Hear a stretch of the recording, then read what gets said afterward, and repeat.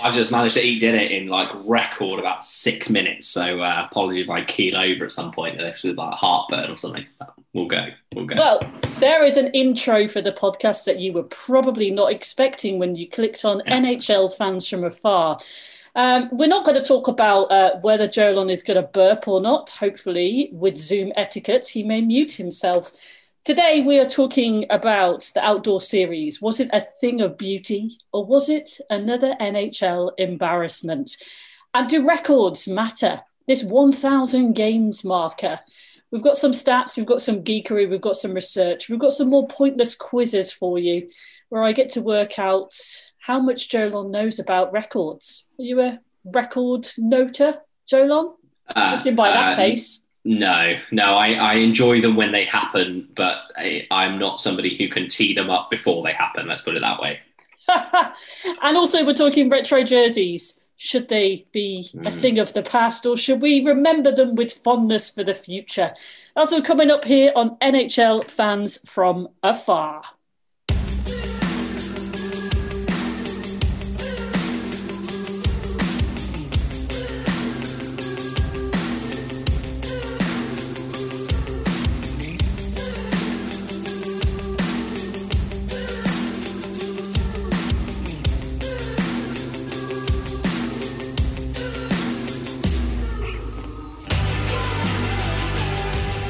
Well, it's me and Jolon here, but you'll be very glad that this is not going to be a podcast all about the Toronto Maple Leafs. I'll just note as a side note here that Jolon is not wearing any Toronto merchandise. So that could probably give you a heads up of why we're not talking about the Toronto Maple Leafs.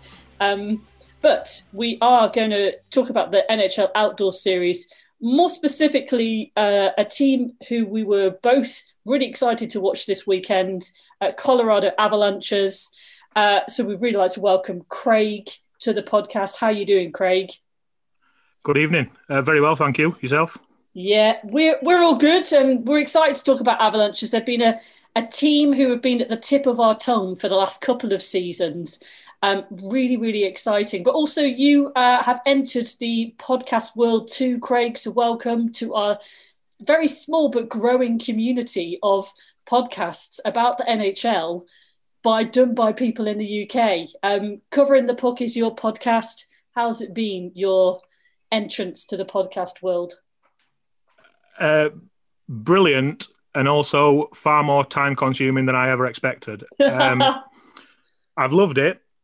I follow the league a lot anyway, but it's made me dig a little deeper here and there. But I've an enormous amount of praise for anybody else who runs a podcast, because this takes up hours that I never realised. So there's a Colorado Avalanche podcast that I listen to, and they do it daily, and I have absolutely no idea how on earth anyone can do a daily podcast. It's beyond me. Well, that's all you do, maybe. Then it's your job, perhaps.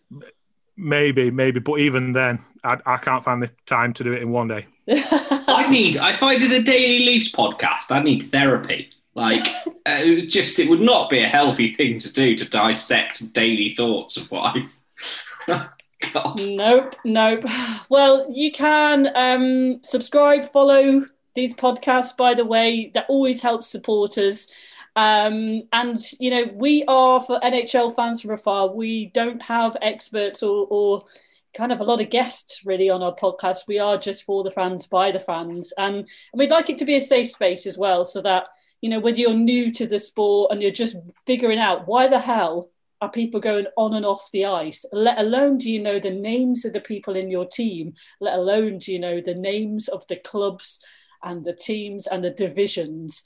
It doesn't matter whether you're kind of someone who's geeked out on the sport for 10, 15 years, or you're just starting out as a bit of a lockdown curiosity whilst your main sport's been on hold. Hopefully you can glean some information from the ridiculous conversations that sometimes we have. I think we should really probably start talking about the outdoor series. It is the thing that has dominated the coverage this weekend. And I put out on social media this idea about, was it a thing of beauty? You know, this real romantic sense that it had when everyone was starting. We watched that first period. or actually were they just being way too ambitious? And in the end, it was just embarrassing. I mean, Craig, I'll come to you. What were your thoughts? Because your team was playing. Yeah, the first thing I'd say is that the NHL have never, as far as I know, had an outdoor afternoon game that started and had no issues with the sun. It's either been a slight delay to face off or whatever. So the first thing they need to do is get the face off times right, because the Avs game, when it came back at 5 a.m., it looked absolutely fantastic. And forget about all the background, the scenery. It could have been played anywhere, to be honest.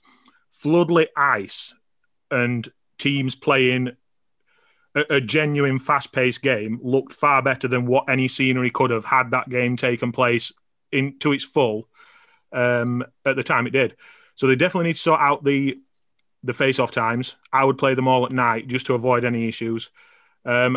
Me personally, I've never heard of anyone that has been to an outdoor game and had a very good experience, enjoyed the view, enjoyed getting in and out, etc.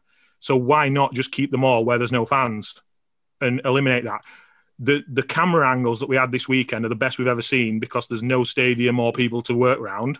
So why not, instead of trying to make money, just try and put on 2 genuine, fantastic games that are played in a wonderful place wherever it is, and just let everybody sit at home and watch it. Yeah, I suppose it's a business, isn't it, in their ideas. I wonder how much it costs just to kind of put this thing on, let alone, you take the advertisement out. I mean, they built this thing from scratch, didn't they? I actually saw one article that was talking about how, what was going on behind the scenes. It was talking like even the reporters were like taking it in turns on the viewing platforms. They got to switch when the TV timeouts were happening. Did you watch much of it, Joel? Because I have to say, it really disrupted my flow and my enthusiasm, I think. Difficult one, because I, like you, was kind of really looking forward to it, really hyped up to watch it. I was obviously really looking forward to the times of day that they were going to be on. The event opened exactly how you'd want it to, and the Canadian in me was looking at those guys skating out on the ice by the lake and all that kind of stuff, and there was always talk of taking the game back to its roots. And I guess, very simply, to boil it down, I ended up watching a Colorado Vegas and a Philadelphia Boston game on a Saturday and Sunday, and I wouldn't normally do that. I try and watch maybe one game. If the Leafs have a light schedule, I'll watch one other NHL game a week if I can. Just because, as we all have, we've got lives and other things going on. But, it was, for me, I found it appointment to stop and view and watch the games. And I have to say that the scenery and the setting for it was quite something else. And actually, on Craig's point, I was a bit worried about the game the following day, thinking, well, is it just going to be played at night in the dark? And while, for the game itself, that is an improvement, for the visual spectacle of that area, it would lack something if it was just dark, because you miss so much of that scenery. But actually, you had this incredible kind of twilight and then sunset and then dark for the Philly-Boston game, which worked an absolute treat. And I'm sure the NHL will probably, switch to something like that if they try and do it again. I think a comment that I saw over the weekend was from a writer called Down Goes Brown, who does a load of stuff for The Athletic and his own platforms as well. And he kind of summarised it, and I read it and I kind of went, that's kind of exactly how I felt about it overall. And he just said the NHL has taken lots of criticism over this being kind of the Colorado Vegas sun incident and all that kind of stuff, and how the league operates, and he basically says having a go at the league is kind of what he does. But I don't think I can join in here. This is Down Goes Brown, at least the same to degree that many of his fellow fans and media seem to. He doesn't see this weekend as being an example of incompetence or Bettman forgetting that sometimes the sun shines during the day. Rather, he sees a league that took a risk and got burnt when they pushed a little bit too far. An outdoor game being waylaid by weather was always a possibility, and over the decade or something close, and he goes on to basically say, they went for it, they pushed for it, they tried something a bit out there. And I think this year, and one of the reasons I don't think this will ever be replicated is because I think there will always be fans. I just don't see a marquee sporting event happening beyond this year without fans. And I think, to be fair to the NHL, they tried to create something when they knew that the stadium and the fans couldn't be part of the scenery. And that is one of the things that's most spectacular about the stadium series in the past. And so I kind of think, do you know what? In a year like we've had, something that was that entertaining and kept me amused for a weekend was, that was a good tick in the box for me. And the hockey was good. Like, you're right, after that first period, which was a bit of they were falling over all over the place. I am so glad my team wasn't in it, because it was so much easier to watch it as a neutral, because you're just enjoying the game and you're not having to worry about your team getting 2 points or anything like that. Craig, I have no idea how you watch that game, especially with the way how close it was with Vegas and Colorado, when the physicality really ramped up towards the end from the Vegas side of things. I don't know how you watch that as a fan. No, it were a very, very good game. Due to the fact that the ice was a lot better, and I thought Colorado played really well. Colorado, when they play well, they play very fast. Vegas are the complete opposite, which in many respects makes for the perfect clash. There's to break it down as simply as possible, there's 5 really fast blokes skating around, and there's 5 blokes trying to stop them from skating around. and it's a very simple breakdown, but essentially sometimes that's by any means, what we have. Those Vegas players. Sometimes by any means. Yeah. Well. but no, I really enjoyed it as a matchup, and I think that's one of the great things about this weekend. Was I was unfortunate for Philadelphia because they had half their team still on COVID protocol, so they got absolutely stuffed by Boston, and Carter Hart had a shocker, so that was a shame. But the matchup between Colorado and Vegas was just such a good game. Even though I basically watched it over 2 days. There was a lovely moment when the second goal went in, and they marked it, and they said it was 9 hours on the dot from when the last goal went in. 9 hours between goals, which I thought was brilliant. Yeah, see, I'm going to be... Well, go on, Claire. Come on, bring us down. I'm not going to bring you down. I just have a different opinion, right? And everyone's entitled to their opinions. Us three are actually coming from different ways. I really struggle watching American coverage of the sport. Like, I actually really like the quality of, say, like Sportsnet, TSN sometimes, but mostly Sportsnet's coverage of NHL. I think what they do in between the periods is absolutely top class.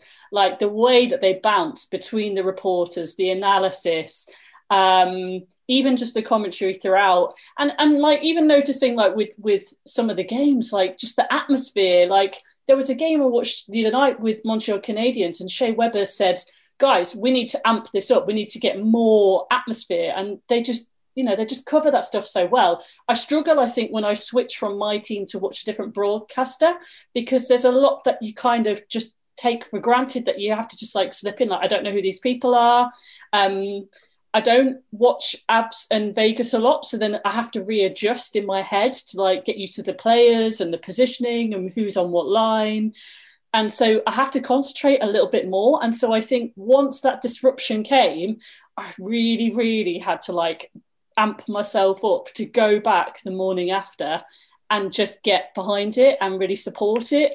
I wanted to be excited about it, and I'd stayed up and had made plans to make it part of my weekend. But in the end, my love for it kind of fizzled out a little bit. And when I watched the highlights, I also thought that the Boston Phillies game looked like it was an absolute goal fest. It was like, boo, boo, boo, boo. But I struggled to watch some of it, if I'm honest. I couldn't always see the puck. I don't know if that's I'm blind or I'm old, or my TV's too small. I haven't got Ultra HD or something, but I just kind of struggled. I didn't enjoy it as much as I wanted to, and I really did want to, but it just didn't didn't amp me up as much as I think perhaps I thought it was. And it's interesting, hearing different like views as well, because I've got like Adam, who's our fan, who's out in Australia. He's a Detroit Red Wings fan, and he said he actually loved it. He thought it was absolutely amazing. I mean, obviously he highlighted the fact that there was that dude on the water ski with the Detroit Red Wings flag. I mean, I will totally agree with you, by the way, on the American broadcast. And Craig, I mean, you must watch a lot more of that American broadcast than we do with the team that you follow. But I do totally agree with you on that front. I thought, wow, I feel really fortunate that I get to majority of the time watch TSN and Sportsnet. And but it always happens whenever NBC cover the Leafs games or it's the national game. I always struggle a little bit with that, just because. I mean, I suppose, and I guess the context for people as well is in Canada, you know, the NHL is the league. Like, that is the creme de la creme of sports. And you get all sports broadcasters, you get the biggest Canadian kind of TV sports budget goes on those programs. Hockey Night in Canada is as close to a kind of sporting religion as you can get in Canada. And in America, it's like the fourth or fifth sport. And, you know, it's not even the biggest sport that NBC will have had on that day. And I guess when I compare it to watching the NFL and the American coverage of the NFL, it's totally different. And it does jar a little bit when you're used to watching the Canadian broadcast. And I think on your point about losing track of the puck and not really knowing who was playing and all that kind of stuff, I think, funnily enough, that was one of the reasons why. And maybe it was just because I was in the right mindset that weekend, but I was able to enjoy it because for that reason, I could just sit back and if I couldn't quite see where the puck went, I didn't see where the puck went. Like if the puck is in the back of the net and like trying to catch up, it's almost like going back to the beginning of watching hockey again. Like, and that's, I guess I could tie that into the whole kind of like story that they were trying to create of taking hockey back to its roots. And because it was just a bit of fun, and I quite enjoyed that first Vegas, Colorado period because it was fun hockey. It was basically like when I go and play hockey, like that's what happens, falling over everywhere and, you know, pucks and sticks and everything like that. But looping it back round, I would have really struggled if that was my team because I'd have been like, guys, this is serious. What are you doing? I think it was when the ref fell over. Yeah. That's when I was like, this has got to joke level. Yeah. I mean, like, Craig, what were you thinking, like, you know, at that moment were you like, oh, for God's sake, pull the plug, Bettman. Just do it. This is painful. Yeah. It's the standard wasn't very good. The sort of ticking in your head about potential injuries coming from people falling down and getting the skates caught in the ice, etc., etc. Obviously, if you spot one team, then there's a 50% chance that if somebody gets injured, it's your player. Mm. So that's ticking through in my mind. I wasn't 100% on it when it happened, but when I started to watch the second period, it really sold me, and it were a far better game for it. The injuries were the one thing that I was thinking because, I mean, there are athletes playing however many games in such a short period this year that injuries this year will probably be worse than any other. But you only have to look at some of the size of the divots that were in the ice that they were showing you in after the first period. And if somebody happens to just get a skate caught in there, then that's potentially a season-ending injury. Yeah. I mean, did you watch the Boston Phillies game? Yes. I watched the first two periods properly and then had the third in the background because it was game over already. When they faced off for probably about 15-20 minutes, there was there were just like blocks of the odd bit of sun on the ice, and it could have maybe done with starting half an hour later, but other than that, I would say that is when I would start a game if I were planning another game next year. Like you said, it's just annoying, isn't it? Because they told us it was going to be like an 8 p.m. UK FaceTime, and I got my little food spread, I got my popcorn, I got my party rings. I was having a night in. I got the candles, I got my puzzle book. I was ready for it. I had my PJs on, and then you take it away from me. But I think of the Philadelphia Boston game did have that. I think the fact that it had that kind of crazy like opening 10 minutes where the sun was still there and the shots were going in and all that kind of stuff gave a bit of a nod to the fact that this is not just a normal NHL game, but then actually very quickly the sun went down and then it became, you know, a normal NHL game. It just reminded me, Claire, when you were saying about how some of the players you kind of weren't really aware of who they were and all this kind of stuff. I was looking at the Philadelphia team because I was thinking, I thought I knew a bit more about Philadelphia, but some of these names I'm hearing, I have absolutely no idea. then I realised that they have quite literally got half their team still on COVID protocol, and they were playing. Their fourth line was the two of the forwards were made of defensemen, so they were playing four defensemen on their fourth line, and you think, oh, that is messed up, and it's a real shame because it could have been. If you think of Philadelphia before their COVID break and versus Boston, that would have been an amazing game because Philadelphia were absolutely flying, pardon the pun, and then Boston were Boston, and it could have been something great. Philadelphia looked like they were really trying to catch up quite quickly, and they just weren't able to keep up. But yeah, that was kind of my biggest disappointment. But then, hey, you know, the NHL have to pick these teams out of the hat ages ago, so there's no way they can know form guide.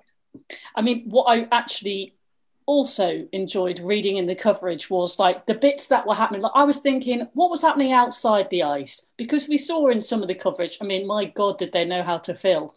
You know, they were out with the boats and you were thinking, Did you tell there were no fans? You were thinking like all these links they're doing would normally be with like fans and like people, and then just obviously there was no one there. So they had that poor guy who they kept going to with no content.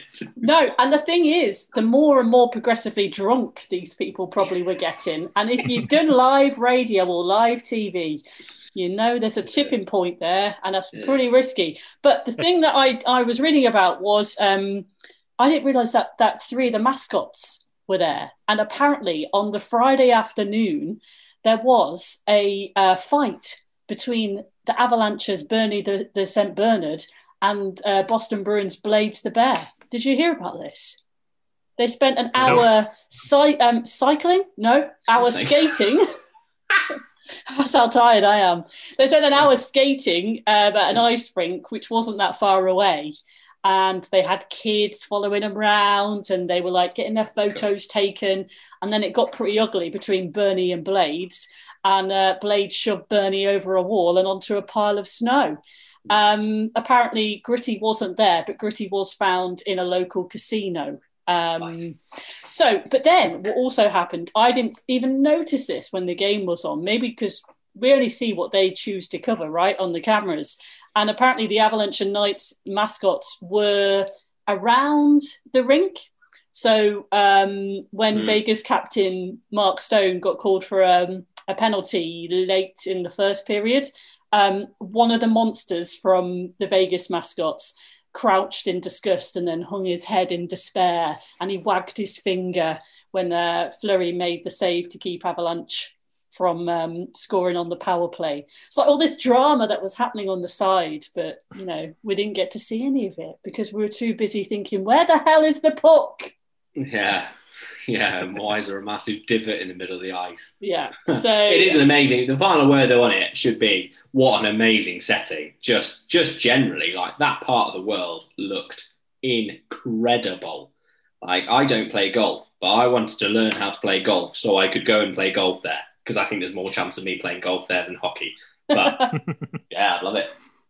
Yeah, I mean, we're going to talk about some of the 1,000 games markers. We heard Sidney Crosby, over 1,000 games played. We're going to talk about the reverse retro jerseys as well in a moment, and look across, where we're at with injuries, because it's that kind of time in the season where more and more people are the injuries are kicking in, I say. But I mean, Craig, whilst we've got you really, just to talk about the Avalanches and what the expectations are really for them this season. If you ask probably 80% of the fan base, then they're all getting strung up if they don't win the cup. I'm not in that 80%, don't worry. The expectation is that the Avs go a very long way. I think they're more than capable, but you're going to talk about injuries in a bit, and injuries are going to hit every single team. And I'm not necessarily convinced that the best team in the league will lift the Stanley Cup, but more it'll be the last man standing as such, and it'll be the one who just battles and battles and gets to the end with whatever roster they've got at the end. And there will be teams. Hopefully, it's not Colorado, but I'm pretty sure there'll be at least 2 or 3 teams that go into the playoffs and they're missing the best player or the second best player or whatever. And it's just a nature of the game. But if they stay fit, if they stay healthy, then there is no reason why they can't win the cup. And I suppose if they don't make the conference finals, that'd probably be seen as a bit of a disappointment, really. See, it just seems to be so tight in the West division at the moment. You've got 15 to 23 points between the 8 teams. With further delays and postponements and COVID, and as you say, Colorado are what, third? I think they're somewhere there, aren't they? So the third, but got games in hand. It doesn't feel like it's necessarily safe. And you're right. If there's a couple of injuries, you could just see you slipping down to the 4th, the 5th, and then if you kind of go on a bad luck, you just don't know, do you? It just seems to be that division is ridiculously tight.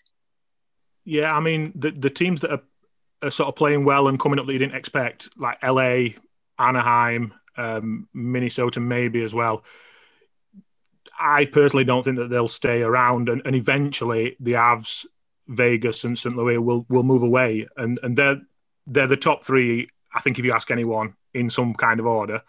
Based on what I've seen, the Avs and Vegas, if they're at full strength, they're better than St. Louis, but obviously whether they're at full strength, another thing.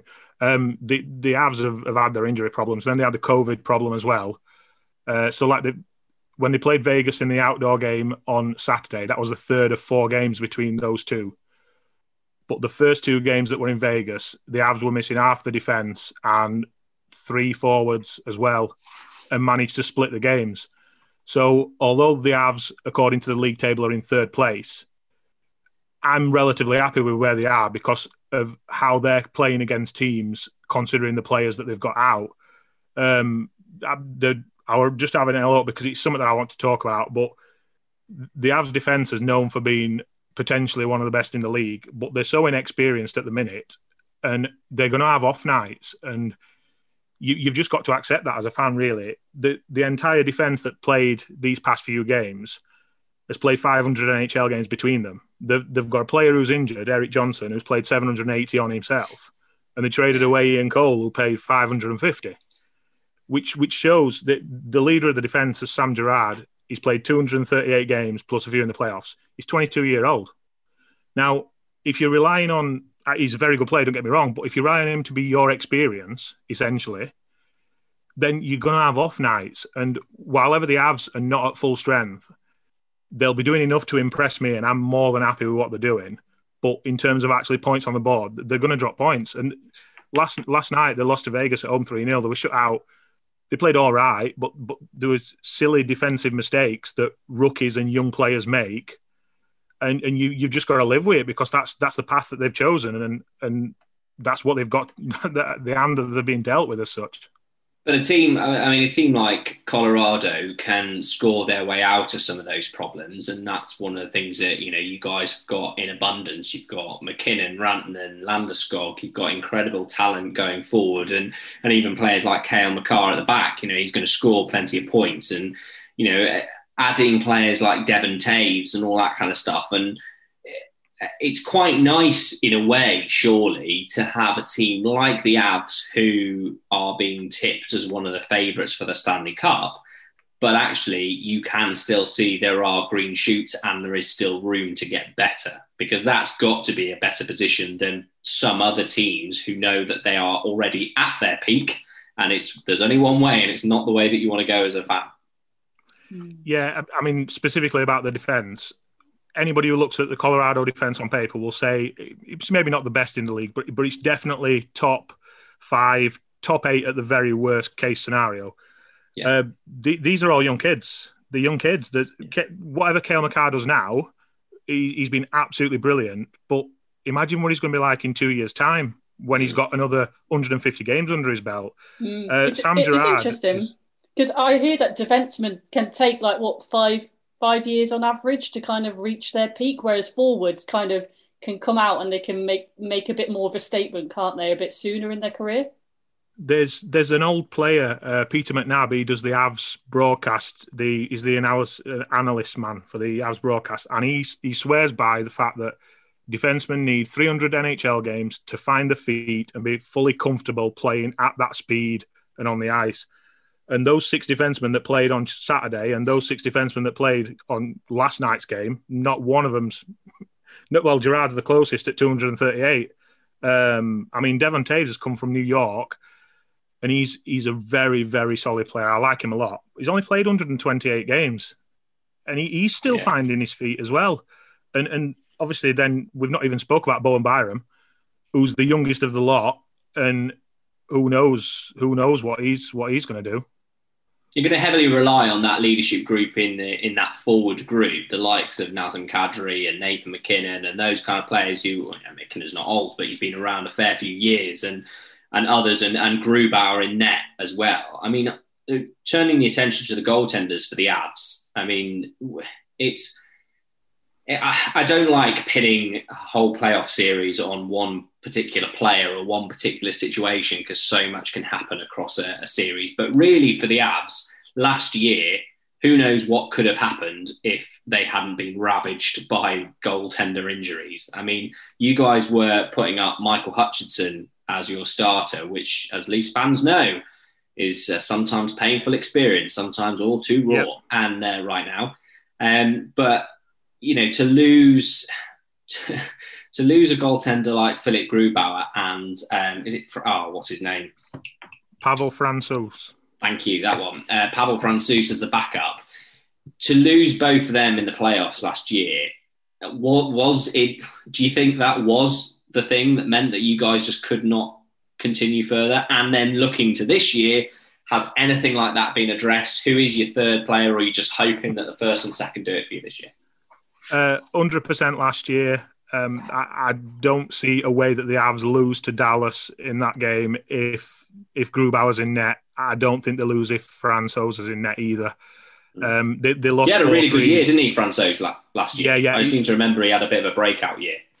Yeah. He went from being a okay backup to being one of those that could play just the extra sort of 5-10 games just to give Grubauer a bit more of a rest. Either of those two in net, then to me the Avs are in the final last year. This year, one of the biggest things for the Avs to do were to go and get a third netminder because of what happened last year, and they didn't. And Francouz hasn't even been on the ice this year. He's injured. No, he's been injured all year, so the Avs are down to their fourth netminder as backup, Adam Werner. They've not seen Francouz all year. Hunter Miska, who is the third backup, he's played 2 games, been terrible both games. So now they're on the fourth goalie. I wouldn't be surprised at all if they happen to sign someone, even if it means giving up like a third-round pick just for somebody, just for insurance more than anything else, because Grubauer's been brilliant and he's been far better than I expected. And he's played. The Avs don't need him to play as good as he's playing at the minute because they're a good enough team to just get by on average netminding. If you say to me, would you accept Grubauer being average but being fit for an entire season, then I would snap your hands off.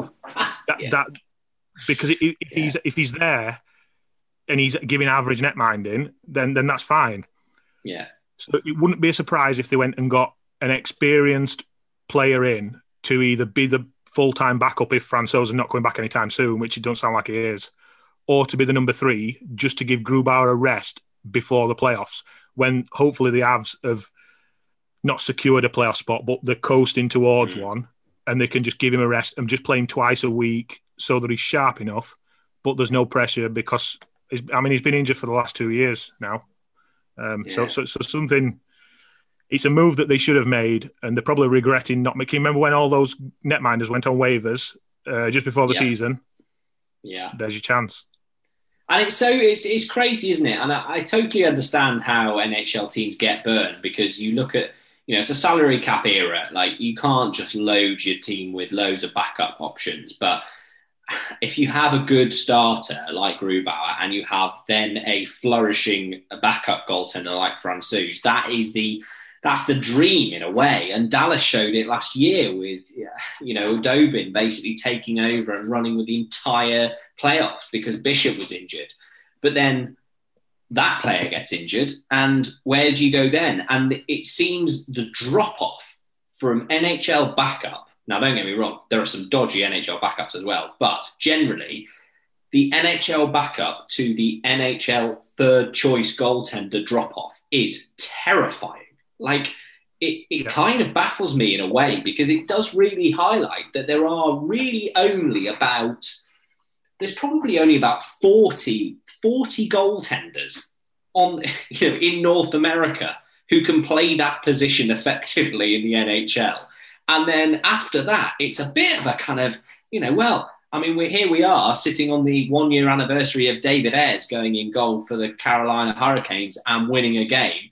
You kind of think, well, it's kind of just anybody going in after that. And that's usually disrespectful to these professional athletes who have spent years and years practicing and trying to get to the top. But as a fan, it does baffle me that the drop-off is so severe from that good NHL backup to... Yeah, but it's the same in other leagues as well. I mean, I look at the UK, the Elite League, the difference between some of the guys who'd be coming over from Canada, from Europe, and then the British guys, they were like in different like kind of leagues. Sometimes you'd find like guys stepping up because you have to have 2 goalies on the game sheet in order for the game to go ahead to be signed off. You'd be like, that guy's never, ever stepping out of the gate. But do you think it is just because of that position and the way that there's only so many opportunities to get that regular play to therefore get it's changing. Better? But we know it's changing. Exactly what Craig's saying. Actually, we talked before in this podcast about like the Bob Bobrovsky and Carey Price demanding these crazy kind of salaries. But actually, this goalie tandem is like, it's just becoming more and more of a trend, isn't it, really? So we're looking at that 5 mil kind of mark for goalies. Teams are starting, it's almost like, how we kind of moved away from enforcers, it became a much more speed-based kind of game. I just think this tandem is going to be where it's at. And yeah, it might mean that the quality is a little bit all over, but we're starting to see some of these guys who are they just need to get more game time. I mean, there's no other way, is there, right? They've just got to get more pucks in their face and eventually they get better. But then I totally agree with you. I would want any team that I support going into an NHL season with 2 good goaltenders and 2 goaltenders that can see out a game. But I'm almost saying, does this go a step further? Are teams like the Avs, who should be contending for a cup, and other teams like that, are they going to be happy going into the playoffs with their goalie tandem, knowing that it's actually not unreasonable to think that both of them could go down? And, is that a gamble that they're willing to kind of go on? Or is there going to be, it just baffles me that there isn't a kind of a better quality of third string goaltenders in the NHL. But if you think about its shapes, right, I think what you're talking about there is like circle, okay? We want like a nice little circle. Like Craig wants his experienced defenseman. He wants 2 goalies, like a decent tandem, and we want some nice firepower but also some depth across the 4 lines. That is one beautiful circle, which every coach goes to bed dreaming of whilst they count sheep. In reality, I mean, I look at Leafs and I've always thought it is an upside down triangle.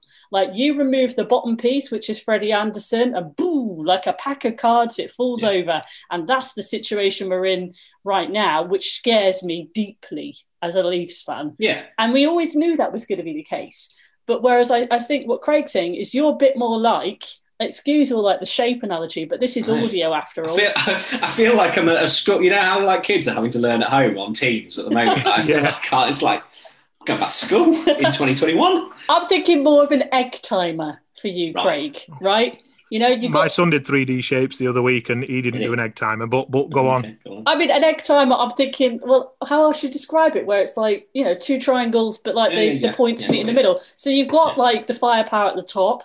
You've got your goalies are kind of, there's something happening there and you haven't got to worry too much. And your defenseman is a bit kind of like, it's not as strong as it could be. So actually, I'll tell you what, it's a bit more like a pear-shaped woman or an egg timer. Yeah, or just a pear, Claire. I don't know. I just have to be a pear-shaped woman. Big shoulders, big hips, tiny waist. How many times have to? This is the most ridiculous analogy that you'll never hear on Sportsnet, for God's sake, would you? No, you won't. No, it's far more NBC. But no, what I'm trying to point out is I totally get that, and I know that in the salary cap era and drafting and all this kind of stuff, you're never going to get the perfect team. Nobody's ever going to give you the perfect team, and it does baffle me that there isn't teams being able to develop strong enough third string goaltenders to be able to stop what's happening to the Leafs right now and to stop what happened to the Avs last year.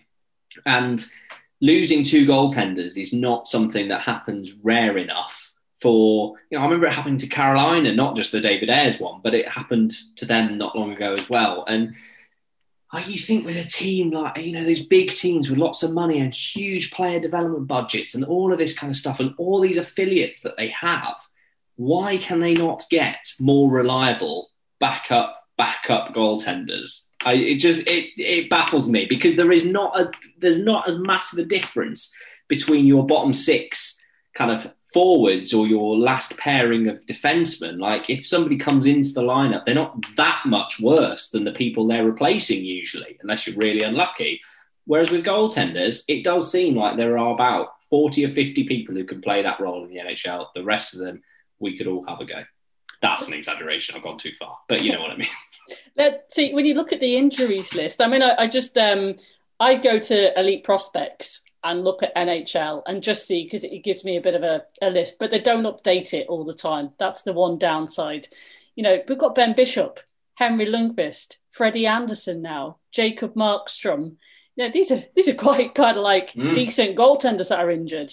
And, you were talking there about St. Louis Blues, Craig. I mean, Tarasenko is still out with a shoulder injury, the same March for him. Nikita Kucherov for Tampa has got a hip injury. That he's obviously out for the season. Who else is out for the season? Alex Nylander for Chicago got a knee injury. It's all about the knees and the hips, it seems. But in a contact sport, you'd expect that.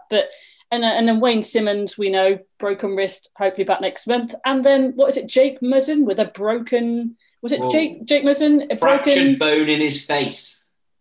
And apparently... Fractured bone in his face. But they couldn't actually establish what had happened because the swelling was so bad. They had to wait for the swelling to go down so then they could see what he'd actually done.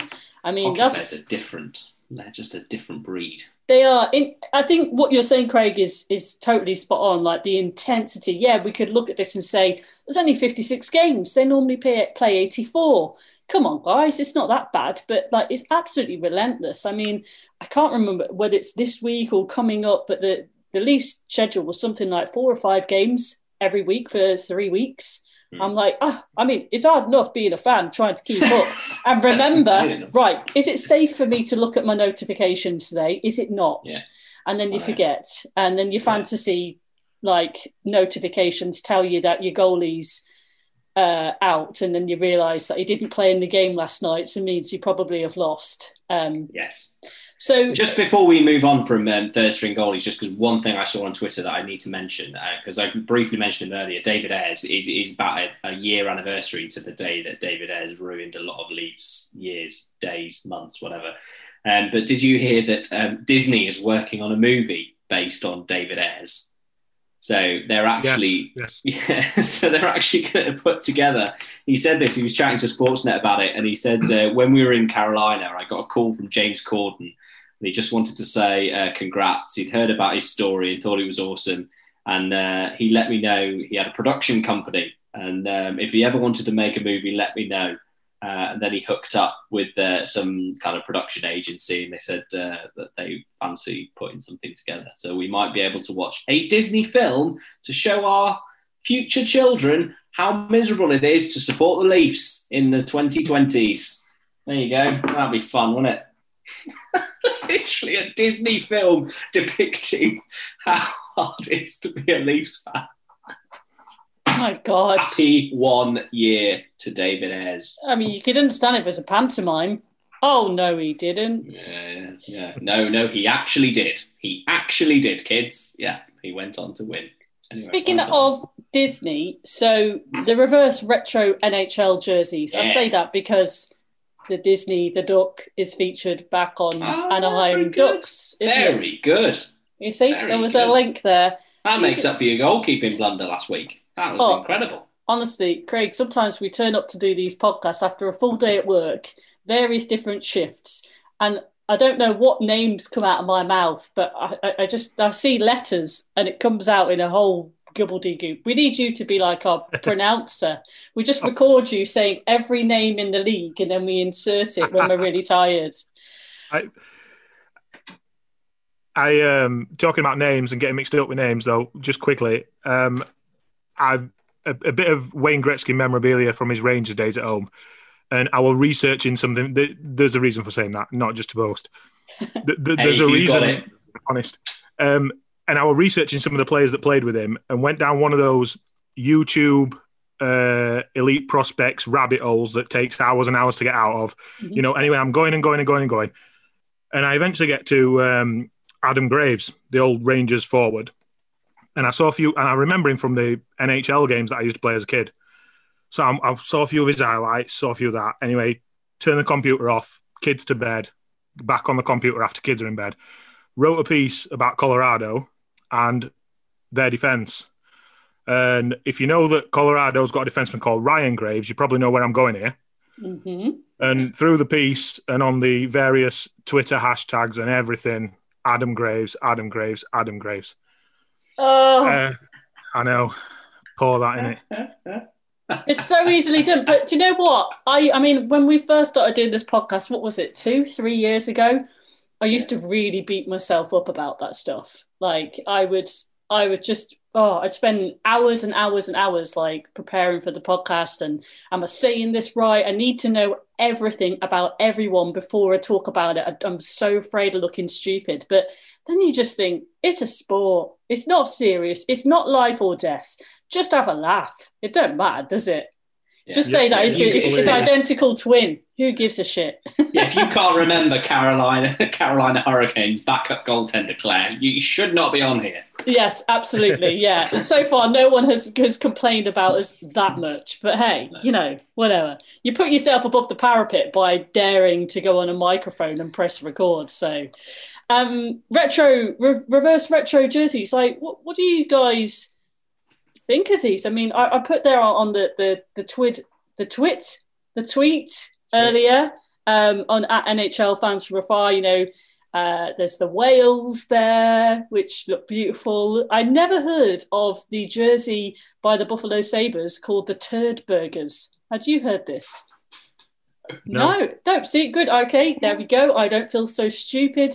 But genuinely, I've tweeted this link out because it talks about Adidas had teamed up with the teams, that's terrible grammar, this season to do like a whole series. And then throughout the year, the teams will be wearing their reverse retro jerseys several occasions, right? And so it kind of put how beautiful are those Sabre jerseys. Amazing how you can go from the Turd Burgers to those in the span of a few years. And there's a link to Turd Burgers. And when you're like, should I click on this link or is this dangerous? So I did it when I was like in the office earlier, but like hunched over my computer. I mean, it doesn't look that bad. I don't think it's just a yellow jersey. Some of these retro reverse jerseys are really cool. Like I really like the Vegas one that they had. Now, bear in mind, I mean, they haven't exactly got much history. They feel like they're a team that have been around a long time, but trying to find history of a team that's been around, 3 years is challenging to say the least. But I do quite like the Vegas ones. The Arizona Coyotes ones, they are really good. James had tweeted us that one. They do look quite cool. Yeah. They are really cool. The little details, I think, that only you know about your team. So, like, Adam, who I think was on your podcast a couple of weeks ago, Craig, actually. Yeah, he's a Red Wings fan, and he put the only positive about the Wings one is it reflects the power play unit, uninspiring, boring to look at, lacking any kind of imagination, and grossly overpriced. I mean, there's a team going for a rebuild, isn't there? Don't beat around the bush. But you never know. It might buy you some more cap space if people buy a few more jerseys, hey, Adam. I mean, I have to be honest. I don't ever really see the excitement about jerseys, and I never have. Like, I've seen the detail that goes into some people designing jerseys doesn't really excite me. I don't think there's a lot of room for individuality in this sport. Everything's quite uniform. Whereas, like, even with footballers, they'll wear their own coloured shoes or, you know, do their hair a bit different. It's everybody's kind of, yeah. I don't feel the excitement about jerseys. Is that like absolutely sacrilege? I only have two Toronto Maple Leafs jerseys. I like the new logo. The old one looked all right too. I don't get excited. The old about one that looked stuff. awful, Claire. The old one looked awful. You can say that. That's fine. But is this completely like sacrilege, Craig? That I'm actually saying this. Yes. Yeah, I love a jersey, and I love these throwbacks. I wonder if the NHL could have like prolonged it maybe and had a certain amount of teams with these reverse jerseys in this season and then some more next season. Because where do they go after this season? What else can they do after this? But I think the Avs one's right up there with the best of them. It's brilliant. There's 3 or 4 that they don't appear to have anywhere near the amount of thought put into them as the others. Senators. They're very similar. Senators and Flyers for me are basically boring. There's some where they've obviously like, it just feels like they forgot that they had to do it, and then they had to quickly come up with something the night of the deadline and send it off to the NHL, and they were like, just swap those colours around quick. Yeah, that'll do. And you're like, come on. Yeah, you're right. The ones that have had big changes and have really gone back to the roots, I think are brilliant. Yeah. Like we said, there's a few that you wouldn't really, if they brought that out as a third jersey, you wouldn't think, oh, that's not right. It just looks like a third jersey. So I don't know. Yeah, it's just like the detail of it though, like because the Coyotes one, I mean, the little face on it is kind of cool, but then the bit at the bottom, the way that the model's kind of standing, it looks like a kid's kind of got the felt tip out a bit and drawn on like the shape of the desert and a little cactus. Like that. Claire, what is wrong? Like, you don't like jerseys, you don't like the outdoor game. There's Gary Bettman. Like, what's he done? I've just done one. Look, I know Calgary beat us last night, and I know it was miserable, and I know Hutch is now our goaltender for the next 20 years. And Boris bloody Johnson and Nicholas Sturgeon. Nicholas Sturgeon. Yeah. Just name all the people. They've have to one more plans out. All right. As soon as that nosedived, let's come back to a more positive conversation then. I can't wait to hear what you've got to say about Sidney Crosby. I'm waiting for the character assassination. I don't think he's actually that talented. I think he's a bit crap. Have you ever seen him? I did get excited though when I don't know if I mentioned this the other week where I was watching. There's a series on Prime Video called This Is Us. It's like a kind of sitcom 5 series, and I'm totally addicted to it. But a lot of it's set in Pittsburgh, and they mention ice hockey quite frequently, which made me laugh. You know, it was like yes, they're not mentioning the boring reference. Yeah. Now I was watching the US Office, and they have exactly the same thing. They mentioned that there's an ice hockey episode in there. I'm like, oh, yay, ice hockey! Those hours and hours of watching endless sport in North America finally pay off for cultural references, passing cultural references in pointless TV sitcoms. So 1,000 games, like over 1,000 games. How much does it really make a difference? I went and had a look at, which current players have played over 1,000 games who are in the NHL right now. Had a look at who was over the 1,500 mark. Had a look at how many of them were in the Hall of Fame, how many weren't. Really interesting. They did a real nice kind of job of celebrating with Sidney Crosby, didn't they? The team went to town. Do you want to recap that, Jolan? Yeah, so the whole team came out for their warm-up wearing 87 Crosby jerseys, which was really cool. So the whole ice was covered in those jerseys. I think it's worth pointing out, Sidney Crosby is one of those players that, he is, probably the best player that is currently playing on the ice right now. Whether he's as good as McDavid or not is completely a different argument. But looking at his repertoire and his CV, he is the best player to be playing. And I just think, within that 1,000 games, it's one thing playing 1,000 games. It's another thing doing this. And this is Sidney Crosby's NHL career achievements right now. He is a 3-time Stanley Cup champion. He has won 2 Conn Smythe trophies, 2 Hart trophies, 2 Rocket Richard trophies, 2 Art Ross trophies. He's been to the All-Star game 8 times. He's won the Lester B. Pearson Award 3 times, the Mark Messier Award once. He was in the 2005-06 All-Star rookie team. He's played 1,000 games. He's scored 468 goals, and he's got 810 assists. I mean, that is a CV. I mean, the question above all of that, which was pumped out on social media, is Sidney Crosby a top 5 NHL player of all time? I don't see how, with a CV like that you are not. But even so, I mean, the guy, while he may not be in his prime right now, he's the elite of the elite. And what he has done with that franchise in Pittsburgh, and it kind of links to what you were saying, Claire, funnily enough, watching a sitcom based in Pittsburgh, they mention the Penguins. And they mention Crosby. Exactly. And one of the reasons why they mention the Penguins is because the Penguins are a big sports franchise in a big sports market, Pittsburgh, as well. I mean, the Pittsburgh Steelers are a huge NFL franchise, but the Pittsburgh Penguins are up there with them. And so much of that is because of Sidney Crosby and the career that he has had and the success that he has had. And it will be fascinating to see if any player can replicate that kind of, not so much that trophy haul and all those different awards, but whether they can find themselves on a team that is that good around them as well. Because obviously he didn't do it alone. He needed those players, even though he dragged them through a lot of stuff.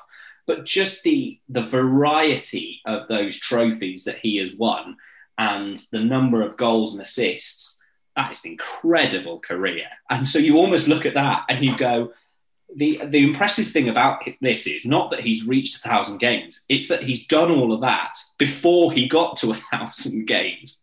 I mean, this guy, he's still got probably years to go yet. There's just no ceiling for this guy. And it's kind of one of those players you just think you just need to enjoy watching while he's around, because actually in years and years to come, people will look back and say, oh, I wish I'd seen, Sidney Crosby play. And we actually get to. And I think it's just one of those things that when I get to watch a Pittsburgh game, and this year even better because they wouldn't be playing the Leafs, you just sit back and watch that guy play hockey, and he is just, he's a magician. He's a magician. Do you agree, Craig? Yeah, so... go on, take him down. Tell me how much you don't like him. Yeah, no, Sidney who? There's this Malkin kid in Pittsburgh. Yeah, I've always been a fan of Malkin. So I knew you were going to be talking about this. I've looked at this differently, and I'm slightly disappointed that we've not had more Sidney Crosby, because 2010-11 misses half a season, 2011-12 plays 20 games, yeah. 2012-13 36 games because of the lockout, 2019-20 last year half a season. Injured, yeah. Those 1,000 games would easily, if you add on his playoff games and take away his injuries, very, very close to 1,500 already. And does that not add to it, though, in a way? Because the story of his career was he came on with a huge amount of skill and a huge amount of talent, but he entered the NHL and he was battered. I mean, he was targeted. He was, and this was years before NHL players are as protected as they are now, and he came through that, and he was probably the last player of his skill and his elite to have to get through that and to almost repair his body and game to be able to survive in the league. Doesn't that add to it, as opposed to, I can see your point, taking away games is not a good thing, but doesn't that add to his career? Yes. So the way that I see him is the top players before his era all had their own minders as such to look after them. Yeah. And the ones who have come since don't need one. Because look, I mean, Connor McDavid, prime example, he's a very, very good player, but he gets nowhere near the hacking and whacking and slashes on the back of the legs as you watch any Crosby game from probably 10 years ago, say, and he took a beating every night pretty much. which is why he missed all these games. And he landed in the middle where the NHL tough guys were on the way out. So he's never really had anyone to protect him, I don't think, off the top of my head. No. But he was still playing in an era where those tough guys were about and they were getting him. Whereas the players who are coming to the league now, they've not got none of that to face with. Connor McDavid will probably play multiple 82-game seasons because he's not getting targeted. Yeah. Sidney Crosby's played one. He's been in the NHL this long. He's played one 82-game season. Wow. That's incredible. And when you think of the achievements that he's got, and it almost, again, makes those awards even more special because he's winning those awards on half or three-quarters of a season. Yeah. I mean, I do... You know, we talked about this with when we were talking about Brian Burke and Hextall going to Pittsburgh. There's not many dynasty teams that because I've never supported one, but there's not many dynasty teams who I kind of think, do you know what, I would really like to see them win one more, because I always feel quite jealous and I always think, well, they've had their fun. They're already a dynasty team. They don't need anything else. And whereas with Pittsburgh, I don't know what it is, but if the Leafs aren't going to win a cup one year, I would love to see Crosby win one more. And I would love to see Pittsburgh win one more, because they will then absolutely secure themselves as that almost, ultimate dynasty within our lifetime, potentially, because who knows if a team will ever be able to replicate what they did. And I don't know, the romantic in me would like to see them win another Stanley Cup, even though I think their window is closing rapidly, but it'd be great to see. But I think when you look at their dynasty as well, he's probably the only figure who's been at the top of his game, had no issues, and stuck with the team throughout. Like Marc-Andre Fleury is now not there. The amount of people that jump on Malkin's back year in, year out. Yeah. Chris Letang is under fire for the last couple of years. You should sort of look at like teams like Detroit and Colorado back like 20 years ago. Their dynasties were built on 4, 5, 6 players. Yeah. Although Crosby's had so many good players with him, I don't think anyone's been alongside him playing to the best of their ability for the entire time that he's been there.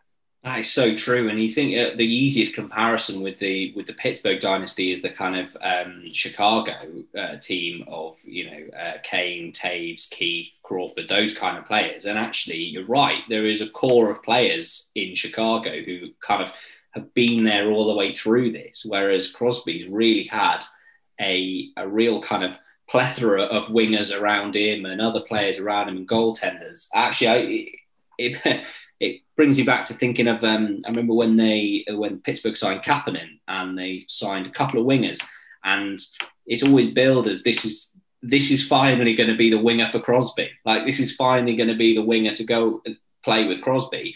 And inevitably, most of the time, it doesn't work out. And those players drop down the line and they end up playing with Malkin, or they end up playing on other lines. And I can't remember who it was who talked about it at the time, but somebody talked about it, an ex-player. And they described, you have to be a very particular type of player to play with somebody like Crosby, because he thinks the game so far ahead of anybody else. And he's at such a different level that to actually play on a line with him, you have to just be tireless in your kind of dogged energy in just trying to keep up with him. And also, not only that, when you do not do something quite right, you've got to be then prepared, after doing all of that energy and putting all of that into a shift, then go to the bench, pick up an iPad and watch Crosby dissect your play and him tell you why exactly that was not what he needed you to do right there, because he wanted to do this, this and this. And the guy whose name I can't remember, the ex-player was talking about, was saying there are only so many players in the league who can do that, because most of them will get tired and will say, I can't do this, I can't play at that level. And that just shows. I mean, the guy really is a kind of just on a different playing level to a lot of his teammates, even his Stanley Cup winning teammates. Incredible. Do you think he stays and retires in Pittsburgh? Yeah. Yeah, I think Malkin will go, but yeah. If you look on like the Wikipedia for players who played 1,000 NHL games or more, obviously, source check, all that. I'm not saying it's the be all and end all. It's Wikipedia after all. But it talks about the players who are in it and actually how many teams they've played. And quite a lot of them had just played for one or two teams for the whole of their career. I think there was the guy who played for the most number of NHL teams was like 12 teams, but most of them have been solid, like train tracks. I mean, you know, you look who's got 1,500 games or more, who's currently playing. You've got Joe Thornton, Zdeno Chara, Patrick Marleau, you know. And actually, I didn't realise that it's not just Sidney Crosby, but there were two other players who've got their 1,000th game in the last season. Do you know who they are? Travis Zajac on Saturday. Yeah. And I don't think the New Jersey Devils did anything quite to the same level as what Pittsburgh did. No, but that's what I mean. And Shea Weber is the other one who was the 2nd of February. So you see what I mean? So like, this is where I was like, does this 1,000 game thing not really matter? Because there's so many people who are over 1,000. But when I kind of looked a little bit deeper, I looked at this list. That is the guys who played 1,500 games or more. You know, past, present, whatever. And so it had a little code that said which of them are in the Hockey Hall of Fame. And interestingly, out of the 21 players who were over the 1,500, 2 of them were not in the Hockey Hall of Fame, which we come back to. I think we've talked about this before on what qualifies you to get a Hockey Hall of Fame. We've talked about people like Carey Price, for instance. The guy hasn't got a Stanley Cup. So does that mean you ain't got a cup, you ain't coming in? But I look at these 2 names. So one is Shane Doan. When you Google, why is Shane Doan not in the Hockey Hall of Fame? Our man, James Reeve, comes up, who's been on this podcast, friend of the podcast, who writes about the Coyotes. And it has a brilliant article by James where he talks about the fact that Doan scored 402 goals, 570 assists. He's got 972 points. He's a big player, you know, in the franchise history, but he's not in the Hockey Hall of Fame, and that's a bone of contention. Matt Cullen has never been to an All-Star game. You know, he's a 3-time Stanley Cup champion with Carolina and Pittsburgh Penguins. He even earned a bronze medal in the World Champs in the US team a few years ago. I mean, you're talking about a guy who's got 266 goals, 465 assists, 731 points. Not mega points when we compare that to what Sydney's at. Sydney's kind of double, triple in those figures already, but he's not in the Hockey Hall of Fame. So I thought that was kind of interesting, and you can read about that. You just Google, and as you say, Craig, you fall down a very slippery black hole into like articles that clearly. A day later. Yeah. I mean, I was explaining because I've kind of been introducing my partner Matt to hockey. I love watching Sunday mornings in bed with hockey. So this had to be something that he like kind of wants to be interested in too, because he sleeps in the same bed. So I've been explaining the sport to him, and I was saying about the different layers that the sport comes to, from like just knowing your team now to knowing who your team was, to knowing the history, to knowing the culture of the team. These little details, I'm like, well, why are those 2 players not in Hockey Hall of Fame? It's such an interesting debate, I think. And that's where I kind of came back round to. Does the amount of games that you've played matter, really, when it comes to records? Things like that. Like, you know, Gordie Howe is top, obviously. Number 1, most games in the league history, 1,767 games. But is that the thing that we remember him for? Not really. But I guess really it's just one of the many things that are counted. It's one of the boxes to tick. Like, and I guess there are going to be players in the Hall of Fame who haven't won a Stanley Cup, or there are going to be players in the Hall of Fame who haven't scored that many goals. But their attributes or their particular skills are either going to be things like they played a lot of games in the league and they set up a lot of goals, or perhaps they were a prolific goal scorer, but maybe they didn't actually play that many games, which again could add to, you could argue whether that's a pro or a con. And also the other thing I always think is worth mentioning, and this would take way too much time to research now, but it's worth adding context to any Hall of Fame players, is so much of it comes down to the year that they are going in as well. And some years you've got so many good choices that genuinely good players who should be in the Hockey Hall of Fame miss out, and then they seem to be forgotten about and not brought in the year after. I'm not saying that's the case for those two players. It may or may not be, and they may come in later on, but it is always something worth factoring in. But I think it's always difficult in Hall of Fames, and it's kind of a weird thing, the Hall of Fame. I think we should also mention that, like, for UK fans of sports and stuff, the Hall of Fame is something that we just don't do over here and is such a big deal in North American sports. And I just think you have those players and those people involved in the game who are dead on surefire things. Crosby, for example, Carey Price will be another one. Those kind of players who will automatically go into the Hall of Fame when they're eligible, and as quite rightly they should do. And then after that, a lot of it just comes down to timing, and a lot of it comes down to the people choosing what they want to highlight. And I think we can lose ourselves in kind of, who should and shouldn't go into the Hall of Fame. But if you have played over 1,000 games in the NHL, that is incredible achievement. We talk about how hard it is a game to play. Jake Muzzin with his fractured bone in his face and, all of this kind of stuff. It is a tough game to play. The season is grueling.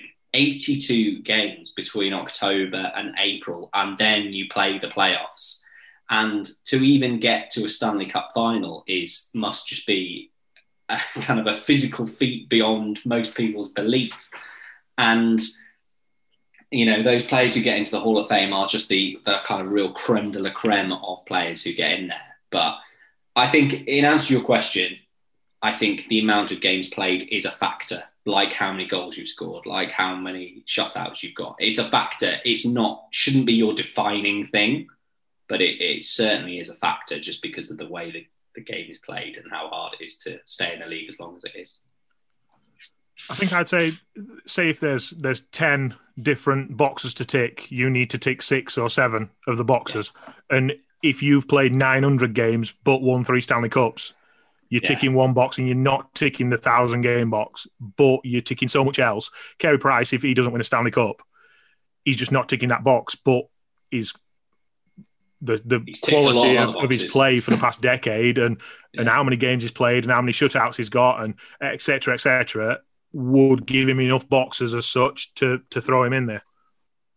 Yeah, if the timing's right, that's the thing. Yeah. Talking before we just move on from Crosby and all those, I just had a quick look on Cap Friendly, Crosby's contract, and he's on Crosby's definitely seeing out his days in Pittsburgh because he's got something like 5 more years on his contract, 8.7 million, which is a steal. But he is getting older. He's 33, and I did not know this, but earns less than Malkin does. I was actually quite surprised at that. Maybe I should know that. He's got the second best contract in the NHL. Second best? Go on, who's the first? Nathan McKinnon, 5 point something. That is disgusting. Yeah, well, I knew that his contract was good. I did not know it was 5 something. Yeah, another 2 years. Another 2 years. That makes me sick. Yeah. Just in time for the cap to probably start going back up again after everybody's recovered from COVID.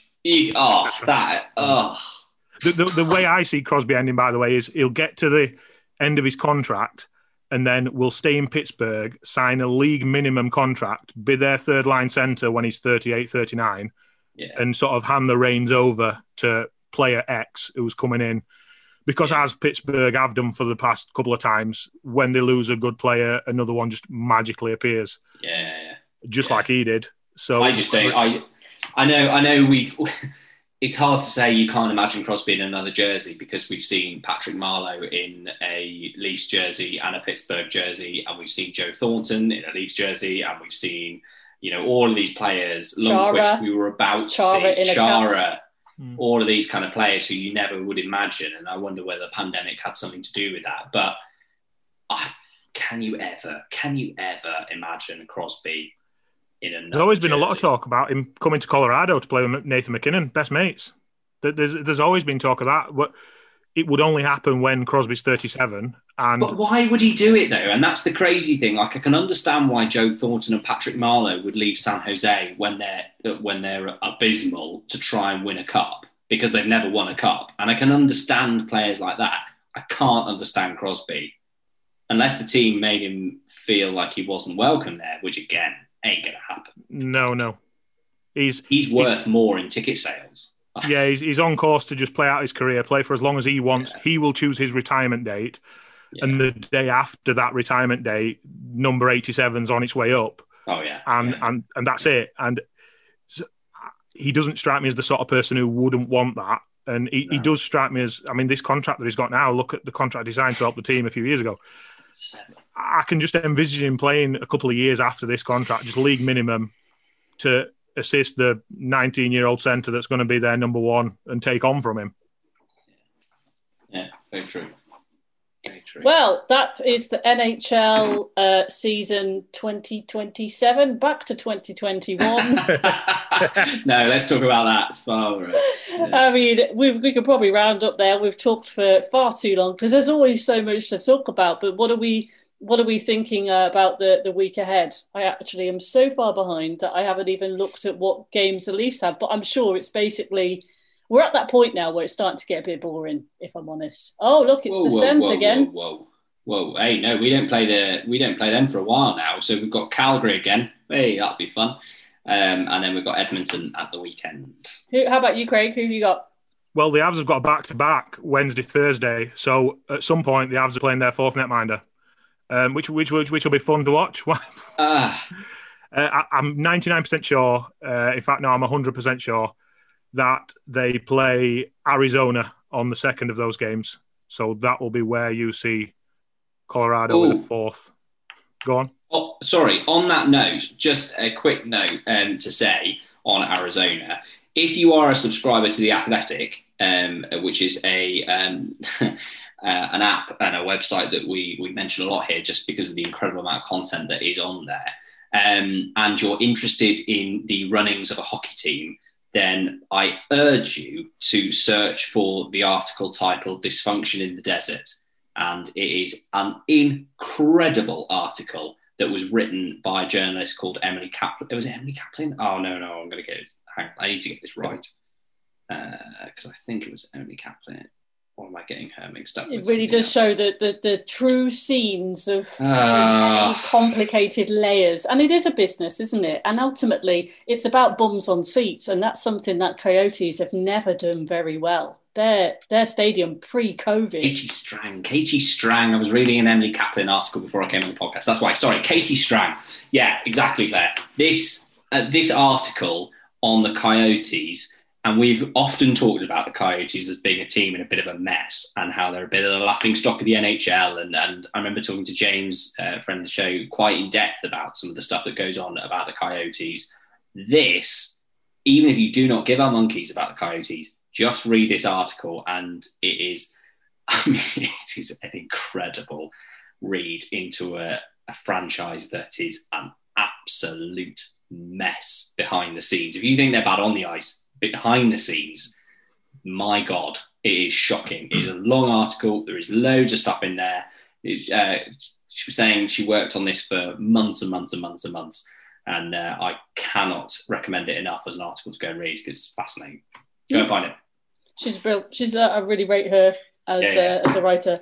I mean, I think I'm also at the point in the season where there's a small part of me that'd be like, I wonder what it would be like to play Tampa Bay Lightning or Boston Bruins right now. Just enjoy it, Claire. Just enjoy it. I know. 1 year, that's all we've got. That's all we've got before the Boston Tampa nightmare comes back to haunt. I know. I just feel it's like a little bit like, is this it? But anyway, I'm gonna basically this time next week when you hear the podcast again, I'll be in a better mood. Get out the other side of the bed, Claire, and we'll have beaten Calgary, we'll have beaten Edmonton, and we'll have made McDavid look silly, and everything will be great again. Freddie will be back.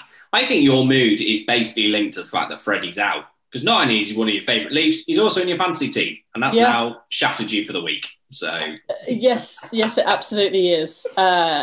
So anyway, Craig, it's been really great. Cheers, Craig. to have. Thank And you. also, we've been wanting to talk about the West for ages, but really couldn't do it justice. So thank you. And just to remind people, so your podcast, what's it about? What's it called? Where do they find it?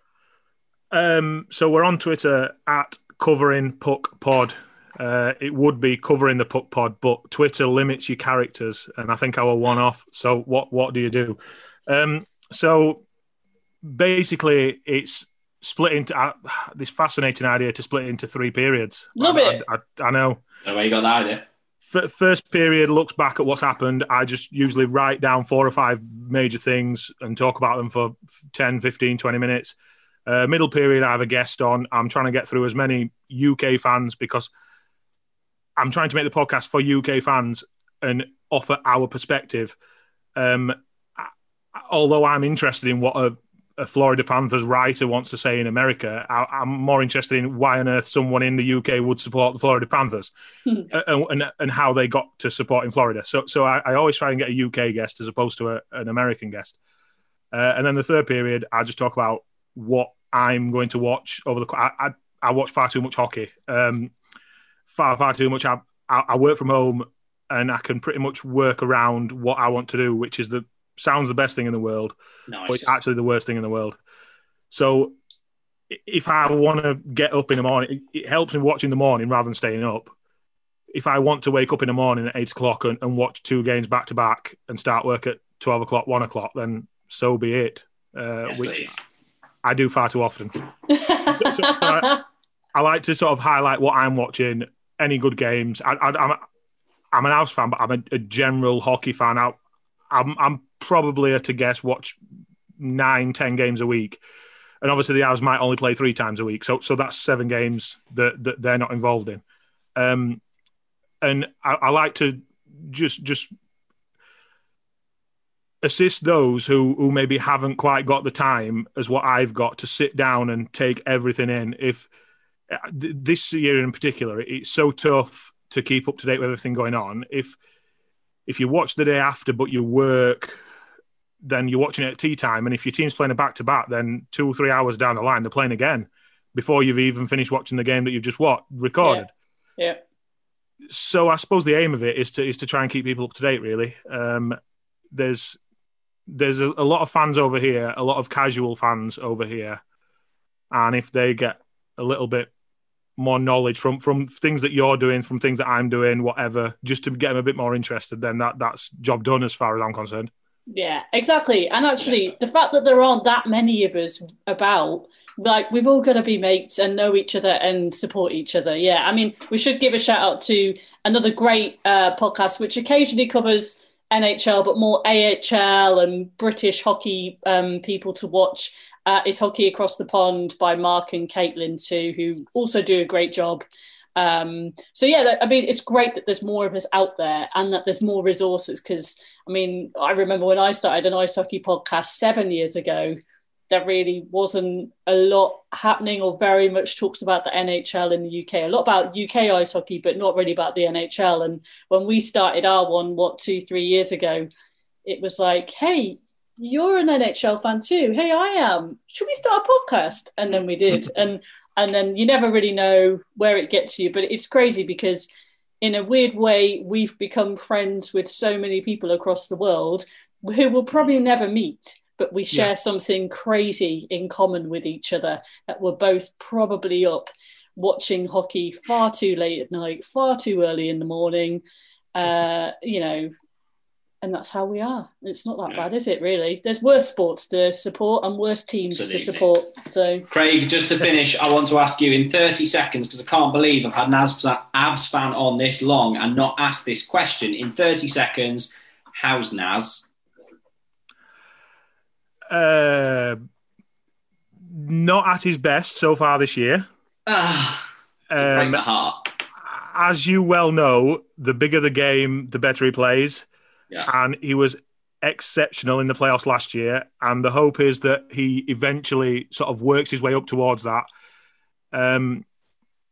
He's all right. I'm sorry. Right. No. That's okay. I'll take there's all right. Probably there's a few Avs players, maybe 3 or 4 forwards, slightly disappointing, and I would say he's one of them. Sorry. Well, Tyson Barry was crap for us. So anyway, right. So moving on. Wow. I thought I was the one in the bad mood. Then Jolon came in with that. Well, as you can tell on this podcast... I'd try and make you look good, Claire. I'd try and... we have no idea how these podcasts start. We have no idea how they're going to end. That's how we roll on this. Come follow us at NHL Fans From Afar and share your views. If you've been kind of nodding or like shouting out loud as you've listened and you're driving your car at home, then send us a message. What did we get wrong? What do we need to know? What do we need to know about your team, more importantly, to help us spread the word and learn more about this crazy sport that we all support? Have a great week, whatever you're up to.